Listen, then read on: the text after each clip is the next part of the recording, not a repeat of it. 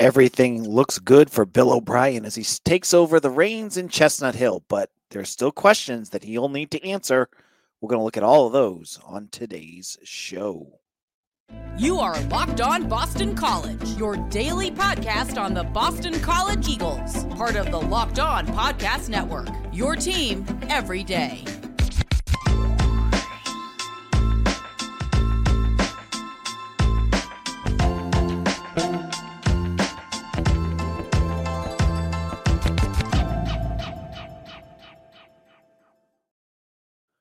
Hello, everyone. Welcome. This is Locked On Boston College. I'm your host, AJ Black. Today's episode is brought to you by LinkedIn. These days, every new potential hire can feel like a high-stakes wager for your small business. That's why LinkedIn Jobs help find the right people for your team faster and for free.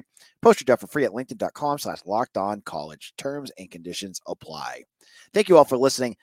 We're now into day, 5 of Bill O'Brien's official reign as the head coach at Boston College. The staff is in place. If you need the names, go over to Eagle Insider. We got them all listed out. According to my sources, I think they just met for the first time as a full staff on Monday. Now the work begins.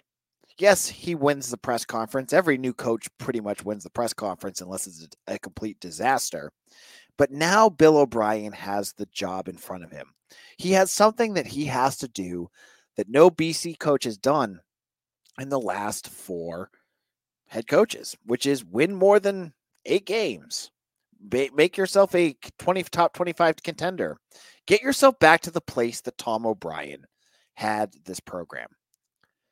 So he has some things that he's going to have to do. The landscape since BC has been a contender has changed quite a bit with NIL, the transfer portal, and the constant conference realignment stuff going on. Things have become a lot harder for teams like Boston College to compete. But I feel like Boston College did the right thing by bringing in a coach that can compete in this age. Will he make BC the level of Clemson and Florida State? If you believe that, you have really unrealistic expectations about the future of this program. But can Bill O'Brien get BC past where Jeff Havley, Steve Adazio, and even, in Frank Spaziani? Absolutely. He should absolutely be a better coach than all 3 of those guys. That being said, we can get excited, we can get ourselves pumped up and see a brighter future in Chestnut Hill, but still have the feeling that there's going to be questions that we don't know yet.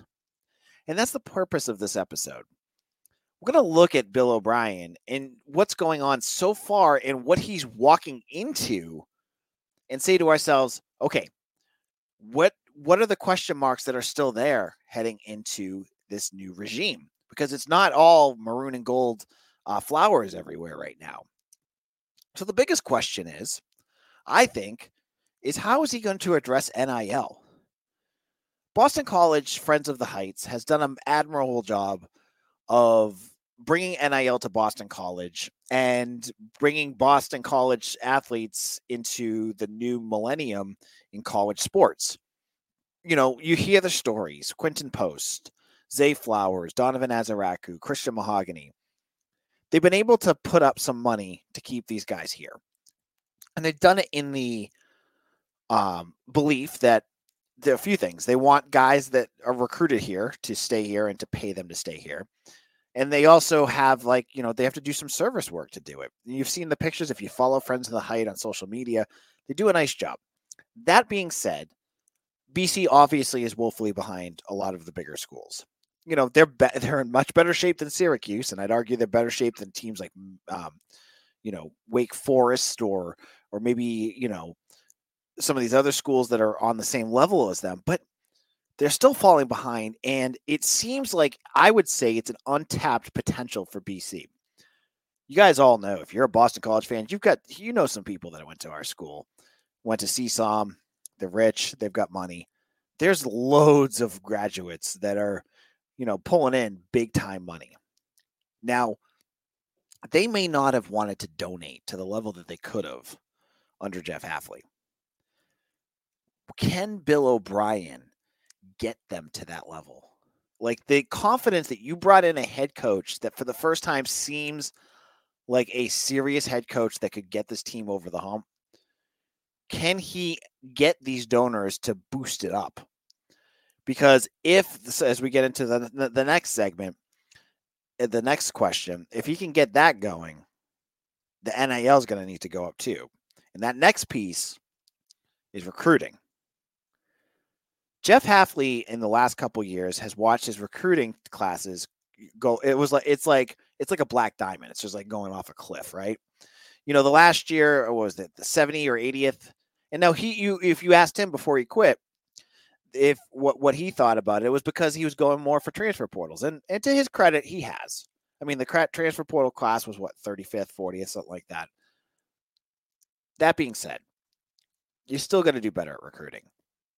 Because even the guys that they brought in, no offense to the kids that they brought in, I'm not bashing them, but there's no 4-star in this group. There's no guy that you're going, oh, this is a guy that's going to immediately compete. Like you got with Drew Kendall, you got with, Jaden Skeet. This last year, it just felt like he ran through the motions and lost a lot of guys. I mean, as someone who covers this for Eagle Insider, a lot of guys decommitted. Bill O'Brien has a chance to re-energize this, and he can do it in a number of ways. Now, he talked about putting a fence around Massachusetts. We talked about that on last week's episode. I mean, that's fine. And I saw another site say that BC, in order to win, has to win New England recruiting. I don't agree with that at all. Bill O'Brien just needs to get the best recruits that he can. And as a guy who has worked with Tom Brady, as a guy who's worked with Deshaun Watson and Bryce Young, quarterback should be a first, like the, big area where he can excel, because he can sell quite a bit. Like, even if you compare what he can compare with what Clemson's doing, Clemson has Garrett Riley. Garrett Riley runs a gimmicky college offense that, TCU hasn't been able to do anything, like in terms of getting guys to the pros. Bill O'Brien runs an offense that gets guys to the NFL. Who can he go out there and get? Can he get those blue chip recruits or quarterbacks that BC has missed on? I look at guys like Ryan Puglisi, who went to Georgia, or Cole Gear, who just committed to Virginia, or Blake Herbert, who's committed to Clemson. These are like 3 local guys that just went elsewhere because they didn't want to play for BC. Because honestly, if you looked at what BC did under Hafley, the quarterback position, Thomas Castellanos had a good year.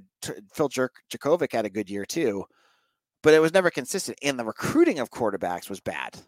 You brought in 2 transfers. You brought in Jakovic, you brought in Castellanos. Emmett Moorhead, it looked like he fell off a cliff in the limited reps we saw this year. And then everyone else hasn't shown up yet. We haven't seen Jacoby Robinson. We haven't seen, Peter Delaportis. Is he still on the team? I don't even know. Bill O'Brien has a chance to excel there. And that's just one position. I'm just telling you, if BC can go out there and fix how they have been recruiting and get more professional and they're going to have to put more money into this, because recruiting is a big time thing. And it felt like to me that the school itself didn't put the right finances into what it takes to recruit at the college level. I'm not expecting them to fly helicopters in like Mike Norvell does. But BC can do more than what they've done. They can spend more money. They can make things more appealing for BC. And honestly, like some of the things that they could do, they haven't done. And I'll tell you what those are in just a moment. Now, LinkedIn is,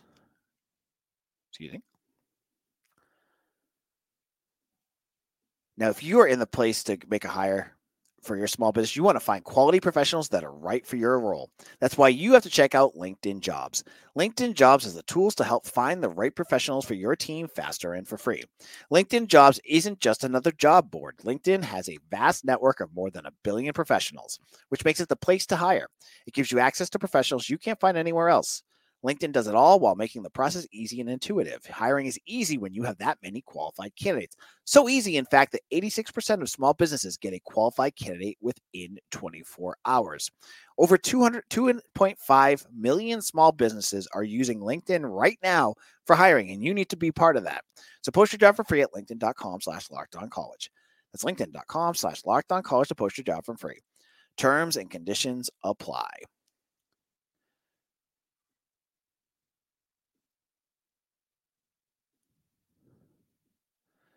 This is Locked On BC AJ Black. Thank you all who have joined Eagle Insider. And if you have not checked out Eagle Insider, I really recommend that you go over to the site right now. We've got a baseball writer, Skip McCarty, who's really into baseball. We've got Beacon Street Ball. We've got BC hockey blogger Mitch. I mean, we've put together an army of excellent BC writers. You're not going to find it anywhere else. And I love it. And I love bringing them aboard because we're able to, bring in some of the best names in BC sports. So check that out. So that's up on the Eagle Insider. Now, I was talking about recruiting. And one simple thing that I thought of that I was like, what the heck is BC doing? There's a few things that they've just kind of like let go. And one is just their social media presence. Do you guys remember the time when Joe Sullivan was the director of recruiting and he'd put up those Rick Ross GIFs every time they got a commitment? Fans would go berserk. And the recruits loved it. It was a big deal. And yeah, it's Twitter, and that's one thing. But folks, high school recruits live on social media. They see all this stuff. So when they see Dave Doran having that red light thing that goes off every time they get a commitment, or, Lane Kiffin doing something or whatever, they love that crap. And you may think maybe you're an older person and you're like, whatever, but if you want to recruit, you can't go out to 18-year-old kids and say, oh, we're better than that because this is not what our program stands for and blah, blah, blah, blah, blah, because that's what I've heard. And I think that's nonsense because you need to sell your program in as many ways as you can. And yes, you may do a great job head to head when get them on campus or face or on Zoom calls or phone calls or whatever. But social media is also a big piece. The kids love to share that stuff. And the fact that BC for the last 2+ years have not done any of that. If you looked at Jeff Hafley, who deleted his Twitter when he went to the Packers, because that could tell you what he thought of it. What they had done for commitments, it was nothing. They did nothing. They had their graphic designs people make the graphics for the kids, which is great, but that's only part of it. You need to make it into like a big deal. Like I do it almost for the team when I do my wire GIFs. Fans get excited for that stuff and the recruits get excited and it gets more people going like, oh, wow, Boston College has some stuff going on. So I hope BC does that. I'm a little worried because half of the staff doesn't seem to have social media. Bill O'Brien, Dan O'Brien, there's a few, Will Lawing, the new offensive coordinator. So I'm a little worried about that, but they've got some guys out there that I think will. And I think that's a big piece of this. Like it's a simple thing you can do that can really elevate it because you see like Fran Brown everywhere on Twitter right now. He's everywhere for Syracuse. Bill O'Brien needs that presence as well. You need a moniker. Like the Get In stuff was corny, but hey, it sells to kids. So that kind of stuff, along with what you can sell with your program, being a NFL caliber program with NFL caliber coaches that have been in the NFL, like Will Law, all of these guys, Tim Lewis, that's all important stuff. But you need the whole package. So I want to say that's important. I think too, BC, and I don't know if it's a money thing, but the month of January is a big month for recruiting. And under Jeff Hafley, they never had anyone. Literally, they had one person on campus. And when I asked a scouting director who covers BC for my site, for our network, he's like, do you want to go to Boston in the month of January? Which, valid point, right? Boston's it's gross during the winter, but people are going to Rutgers. People going to Penn State. They're going to Syracuse. They're going to all these other, northern schools, Illinois, Indiana. So why doesn't BC do that? Like why? So like missed opportunities are things that Bill O'Brien has to pick up. And honestly, as I said, some of this is money stuff. Like BC has to pay for this. And hopefully we heard that that's going to happen. So that's a big question. Will BC fork over the money to take all of this work to the next level? That's a big question. And then my final question is, how is the staff going to roll out? A lot of interesting names on here. Jeff Commission is obviously someone BC fans should know if you followed along for a while. You know, Dan O'Brien's the son of Tom O'Brien. A lot of names that aren't familiar. How will they work on the recruiting trail? How will they work on the field? I'm interested to see how Tim Lewis is going to be able to kind of manage this defense and get them back where they need to be. These are just some questions in the first week that have popped up already. I have all the faith that the staff is going to figure this stuff out. And I'm really encouraged that maybe the school is going to help them with the financial piece that could have limited them from answering some of these questions. But there's still things we're going to have to find out about. And in our final segment, we're going to move away from football and talk about all the great things that happened on campus this weekend, because it was an awesome weekend for BC sports.